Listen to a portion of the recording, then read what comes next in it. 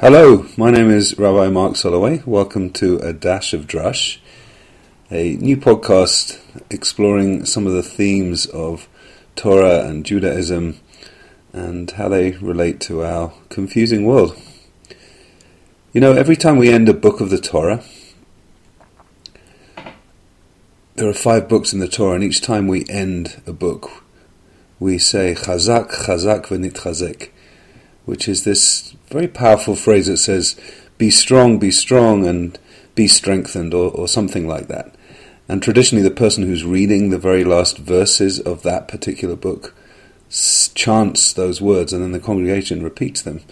And it's as if something happens to us when we make that transition from the end of one book and into the beginning of another book. And with the book of Torah, or the books of Torah, I should say, that seems even more poignant and true. Perhaps we feel it every time we finish a book. There's something about spending time with a book where you inhabit the world of the characters, you get to know them, they become part of you, you get to be in their struggles with them and celebrate their joys with them, and all of those themes that happen when you're with a book. And then the book finishes and there's a sort of a deflation sometimes, or a sense of sadness, of loss even. And so there's this idea that we are renewing ourselves and strengthening ourselves as we make that transition from one book into another. So the book of Genesis, Bereshit in Hebrew, in the beginning, Bereshit, Genesis. What an extraordinary book. From the beginning of everything, when there was nothingness in this void, and then the world came into being, and the way in which the world is described, the creation of the world is described, is so mysterious and beautiful and confusing and wonderful, triumphant. And then, of course, on the 6th day of creation, before we get to that first Shabbat, we have the creation of Adam, of the first human being, created in the image of God. And then the generations go through, from Adam and Eve, through to Noah, and through to Abraham and Abraham's descendants, and Abraham and Sarah, and all of the families that frankly are pretty dysfunctional. And the stories that we find ourselves in are sometimes quite grim. We see ancestral issues being replayed through the generations. We see the fact that, for instance, Jacob did not really have his father's love. Jacob was one of twins. Jacob and his brother Esau, were literally fighting in the womb of their mother Rebecca, according to the Torah. And then they're born, and Esau is a man of the field, he loves hunting, and Yaakov is a man of the books, so to speak, or as the rabbis see it, like a man who liked to be inside his tent studying the books. And Jacob was loved by his mother, and Esau was loved by his father. And Jacob, now if you fast forward towards the end of the Parsha, when Jacob falls in love with Rachel, works for 7 years, and then his father-in-law tricks him, and he gets the older sister Leah, and then he works for another 7 years, and eventually gets Rachel. And when he has a son in his old age with Rachel, he calls the son Joseph, which means additional, like something more than he already had, like he already had 10 sons. And so he has Yosef, and Yosef is just his loved, favoured son. So here he was, not having his father's love, and then he was loving this son more than any of his brothers, any of Joseph's brothers, and they hated him.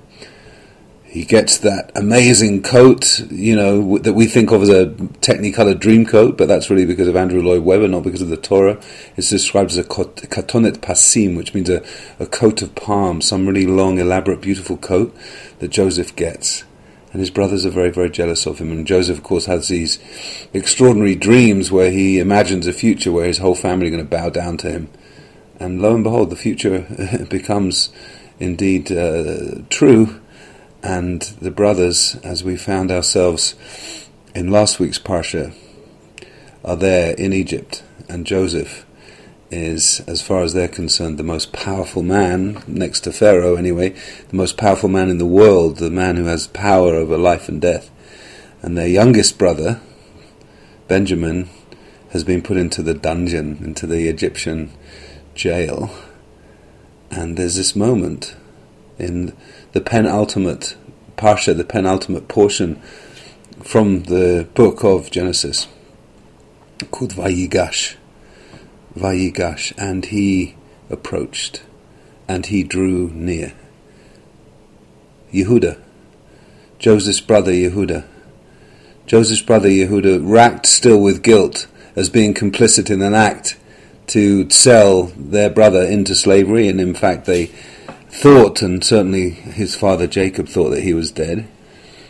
This moment, this extraordinary, powerful, moving, poignant moment of approach, where Yehuda is willing to put his own life on the line to save his brother Benjamin.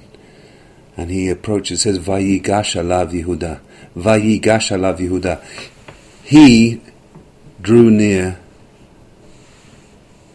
to him, Yehuda. Yehuda drew near to him.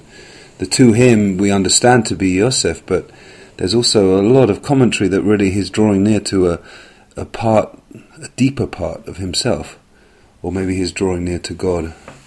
And there's something about that approach which is about the ability to be vulnerable, the ability to open his heart, the ability to stand spiritually and emotionally naked before this prince of Egypt, before this powerful, powerful, powerful Egyptian man, who of course he doesn't know is his own brother. And he says, do you have a father? Do you have a brother? And he starts talking about his old father, Yaakov, back in the land of Canaan, bereft still after 22 years since he last saw his 17-year-old son Joseph, who he's now assumed dead all these years.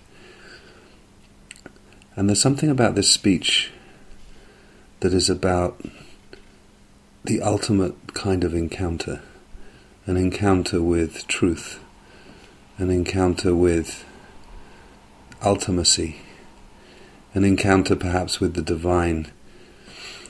And he says, Bi Adoni, he says to Yosef, which is usually translated as, please, please, I beseech you, my master, my Lord, I beseech you. But Bi Adoni can also be understood to be, God is within me. God is within me.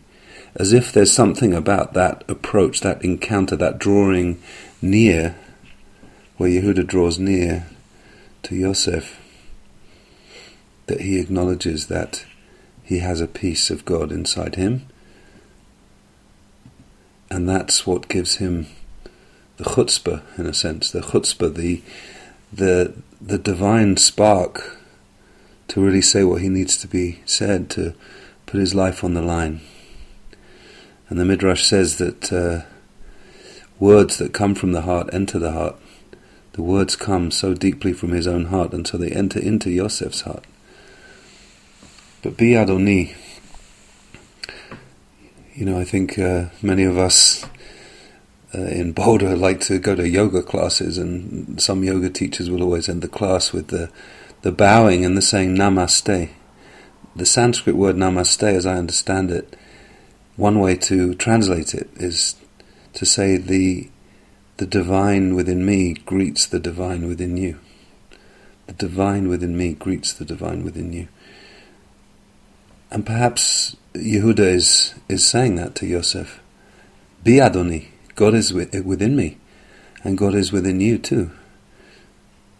And we know that going way back to the beginning, when the human form is created, in that Genesis story on the 6th day of creation, the human being is created B'Tselem Elohim, in the divine image, in the image of God. And so this idea that each one of us carries a piece of God within us, and the way that must indeed impact the relationships that we have with every human being. If we see within every human being, whether they are part of our family, part of our tribe, part of our religion and culture, or someone so other, if we can see within every single human being who is in front of us that we are in an encounter with a spark of divinity, and if we can see that spark of divinity within ourselves, then how does that impact the way we relate to each other? Vayigash alav Yehuda. Yehuda drew near. And then, of course, after that magnificent, poignant, beautiful, moving speech that Yehuda makes to his brother, the Torah describes the fact that Yosef cannot contain himself any longer. He cannot hold on to the mask that he has been wearing for all of these years. He cannot any longer pretend to be this Egyptian ruler, and he becomes the vulnerable little brother of Yehuda. He couldn't contain himself. He couldn't hold on. He couldn't continue wearing that mask. And it says he cried and he cried, so the whole of Egypt heard. The whole of Egypt heard his cry, the release, the emotional release in that moment. And he says, I'm your brother. I'm your brother. And then the very next words that come out of his mouth are, is my father really still alive? Od avichai? Is my father really still alive? And he's so moved by the speech in which Yehuda talks again and again about his father. And so the story continues. The brothers reconcile. They hug and kiss each other. They haven't seen each other for all of these years. And then they set up to go and share the news with Yaakov, with Jacob, that indeed his son, who is assumed dead for 22 years, is in fact alive. And that he is requesting that he come down to Egypt. And in fact, Pharaoh himself invites the whole family to make their home in the land of Goshen, where they can raise their sheep, because raising sheep is considered an abomination in Egyptian culture, but they can raise their sheep and continue to be the shepherds that they are in the land of Goshen. And so the whole denouement and the whole way in which Yaakov comes back and has his own reconciliation, his own reuniting with Joseph. And then we move into the last parsha, the last portion of Torah in the whole book of Genesis, after which we say those words, Chazak, Chazak, v'nitchazek.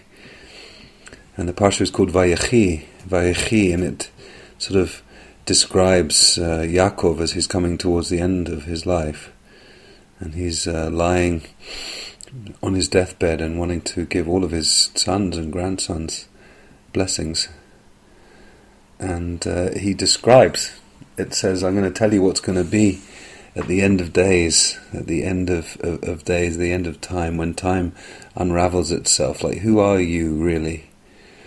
We think of a blessing as a sort of a good wish for somebody. You know, if you give someone a blessing, you say, I bless you that you'll have a long life, I bless you with health, I bless you, you know, all of the things that one human being may wish in words of blessing to another human being. And yet here, what we think of in some ways as blessings are really harsh in some ways. Just explaining to each one of these 12 brothers how, in some ways, their actions of the past have impacted their present and will continue to impact their future. And so the blessing is really just a sort of statement of holding a pretty intense mirror up and saying, this is who you are. This is who you are. This is what your life is all about. And this is what your life is going to continue to be in the tribe that you represent. And so we're left with this very powerful ending of the patriarch of the family, Yaakov, whose name of course was changed to Yisrael, the one who wrestled with God, from the incredible story where he was preparing after many years to see his brother again, his brother who had wanted to kill him last time he saw him, Esav, and they were getting ready to meet, and he was so afraid that night. He was left alone, and he was afraid, and an angel came and wrestled with him all night long until the break of dawn, and he came out of that wrestling match victorious, and the angel gave him a new name and said, you will no longer be called Yaakov, you will be called Yisrael, the one who wrestled with God, the one who wrestled with God. And in a sense, the whole incarnation of the human being, which is really the whole essence of the book of Genesis, from when the first human being is created, is about wrestling with God, wrestling with humanity, wrestling with relationship. And here's Yaakov, known as Yisrael. The name goes back and forth still, but Yisrael, when we talk about Bnei Yisrael, literally the sons of Israel, the sons of Jacob, but Bnei Yisrael we really know is the code for the Jewish people. And so within those 12 tribes that are receiving their blessing or receiving their reflection from their father is contained the mystery of the whole Jewish people. The whole Jewish people are somehow met within those words of Yaakov, and this family that has increased and become wealthy and grown up in exile, in a sense, from their homeland in the land of Egypt. And of course, as that transition happens between the books, between Jacob dying and the book of Genesis ending and the book of Shemot, Exodus, beginning, next week there's that sort of many years have passed, and suddenly these people who have been in a strange land, in the beginning of Exodus, a new Pharaoh arose who knew not Joseph, who didn't know Joseph, and suddenly all of the fear and suspicion and all of the ways in which different peoples become sworn to be enemies, which is another theme that runs throughout the book of Genesis. The Isaac and Ishmael are brothers. Jacob and Esau are brothers, but they become, their descendants become enemies in a sense. Ishmael is connected to the whole world of Islam, and Esav is connected to Edom, the Edomite kingdom, which became Rome, and Rome became the Christian empire. And so you have, in a sense, the sibling rivalries are really foretelling relationships between the Jewish, Christian and Muslim world. And we know that our whole history is just, the pages of our history books are just covered in blood from all of the spilling of blood that's come through wars and conquests, and people trying to promote their truth as being the truth, and if you don't see my truth then you deserve to die, and family rivals and tribal conflicts. And in a sense, Rabbi Shlomo Carlebach famously said the Torah is a commentary on the world, and the world is a commentary on the Torah. And the Torah is such a commentary on the world. These confusing times that we live in, and whatever the ancestral and familial baggage that seems to just develop throughout the book of Genesis, whatever that baggage is, it seems like, what's the real message for us in this age where we feel the world puts us at odds with each other?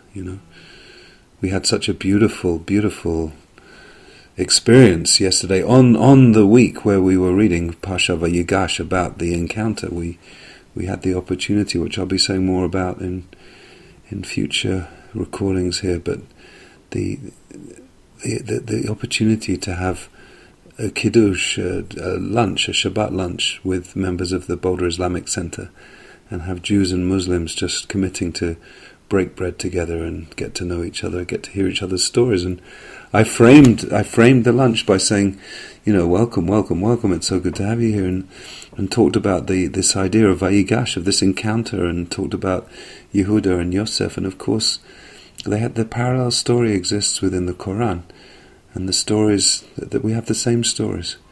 The question is, do we have the same interpretations of the stories? So as we're in this week where we are ending this first book of the Torah, and making that transition into slavery and eventually the Exodus in that second book of the Torah, and we say those words, Chazak, chazak, v'nitchazek. Be strong, and may we be strengthened. Be strong, may we be strengthened. The book of Genesis ends with Jacob dying, Yisrael, and then all of the brothers freaking out that now that Jacob's gone, Joseph's going to want to actually, punish them for the terrible thing they did.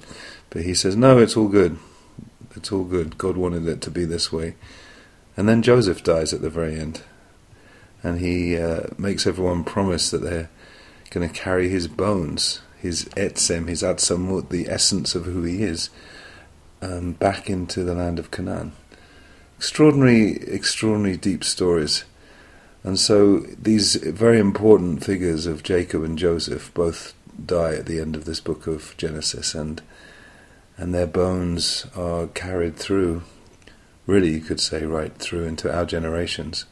So when we say chazak v'nitchazek, we're praying for our own encounters, our own approaches like Yehuda towards Joseph. We're asking that we heal all of this ancestral pain going all the way back to Abraham and Sarah and beyond, even going back to Adam and Eve, and just the human project which is so fraught with the evil and conflict and brutality, and just that we somehow are like mourners in a way, like Yaakov dies, Joseph dies, and we're somehow given the strength to get through the rest of the Torah and to write our own stories within the Torah and to be part of a future that can heal some of the pain of the past.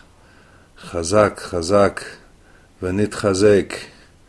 May we have all the strength we need for 2017 and for ending this first book of Torah.